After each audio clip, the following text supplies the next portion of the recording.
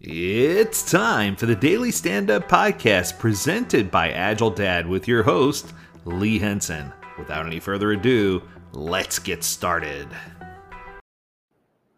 I've recently had a string of training and coaching events where I've been working a lot with leadership and product owners. And one of the questions that's been overarching has come up a bunch of times is with regard to Agile budgeting. And it talks about the traditional way of planning and budgeting. And what was marvelous to me, or amazing, I should say, it wasn't good. It was that many organizations are still following a traditional 1 year, 3 year, 5 year plan, and they lay things out in a roadmap. And as hard as I tried to explain to these individuals that anything, especially beyond a year, was really pie in the sky and who knows, these organizations were already trying to forecast revenue and plan revenue and budget against these pieces of work that were 3 years, 5 years. I even had one person say that their organization had a 10-year plan, and that blew my mind. When they said they had a 10-year plan, I did a little research, a little soul searching, and I went back and looked at some of the things that have happened, or some of the things that have been invented, or some of the things that were new from 2012 until today.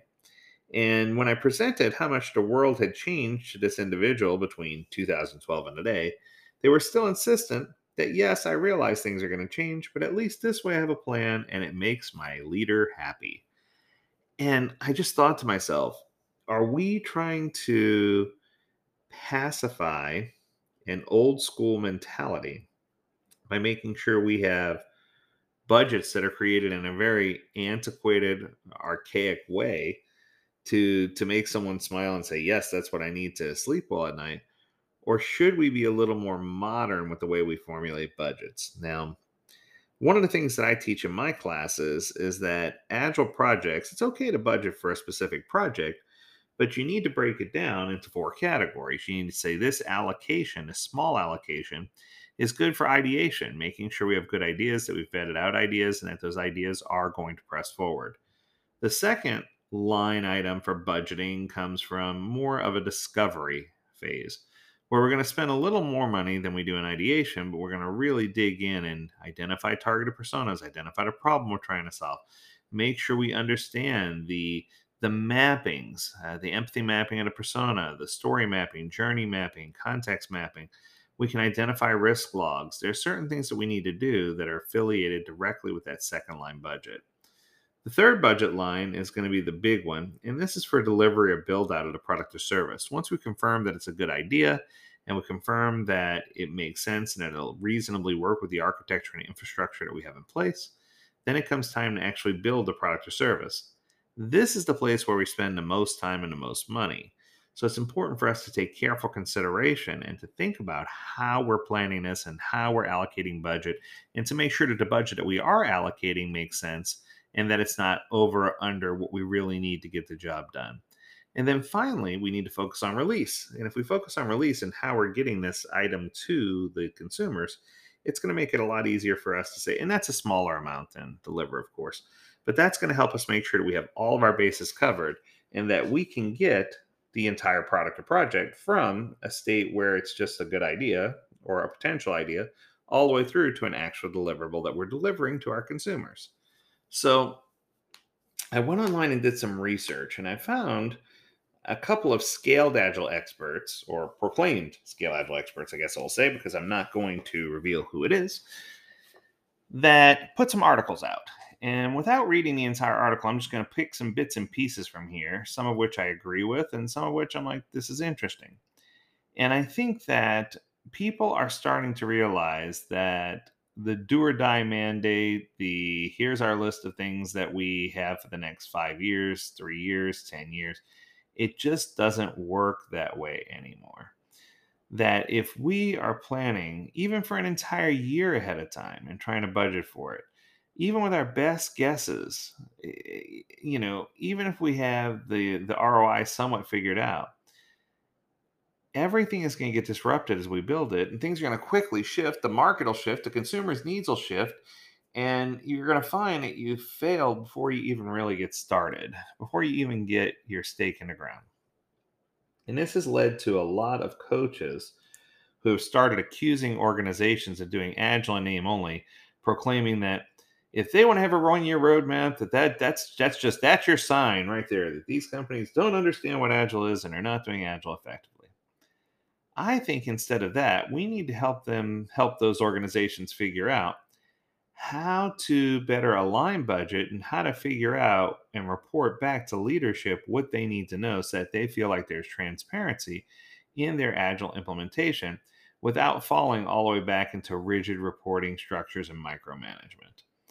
So I think that part of this is we need to make sure that we express to leadership, and I love this quote, to embrace financial agility means that we relinquish the false dream of being in full control. We are not going to be in full control of everything. We need to make sure that when we're planning, that we are doing it in smaller cycles. So there's no way we're going to be in control and rigid of everything that's going to happen for 1 year, 3 years, 5 years. We need to make sure that we allocate funding in such a way that we as executive leadership propose a clear vision and that we come through after proposing a clear vision and talking about how we're going to execute with the realization that no plan survives contact with the enemy, right? That's uh, that's a famous quote that we have from Patton. But it's one of those things that if we understand and we allocate funding accordingly and not try to predict an entire year, if we're more agile about it, that we're going to stay more honest to ourselves, more honest to our budgets, and we're going to leave things flexible with shorter budgeting windows, like I described. Next, we want to make certain that we realize that when we're planning for strategic portfolios or we're planning for fiscal strategies with our finance group, that we're using and interjecting agile language and agile throughput that we need to make sure they understand what agile is, whether it's lean budgeting or innovative accounting or lean portfolio management. We need to get to the point where we're measuring agile earned value. And we can ask ourselves what outcomes are expected to create the highest value to our customers? What hypothesis should be proven in support of those outcomes? How can we quickly and efficiently measure and test value impact of those outcomes? How should we be funding if we have distributed teams, distributed projects, cross functional projects? You just need to make sure you have some things in place as guardrails to help the finance folks understand what level of variability is acceptable and how we can establish parameters to move forward. We need to make sure that we're budgeting in short windows for long-term results. And I know that sounds crazy, but part of this is if you try to budget for a long term solution, it takes away your ability to inspect and adapt because it locks in the work that you're going to be doing.